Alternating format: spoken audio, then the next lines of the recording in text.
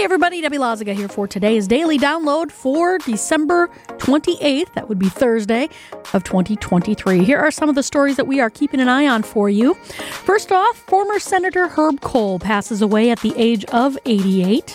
And the UW Board of Regents fires the chancellor for UW lacrosse after discovering him in some pornographic videos.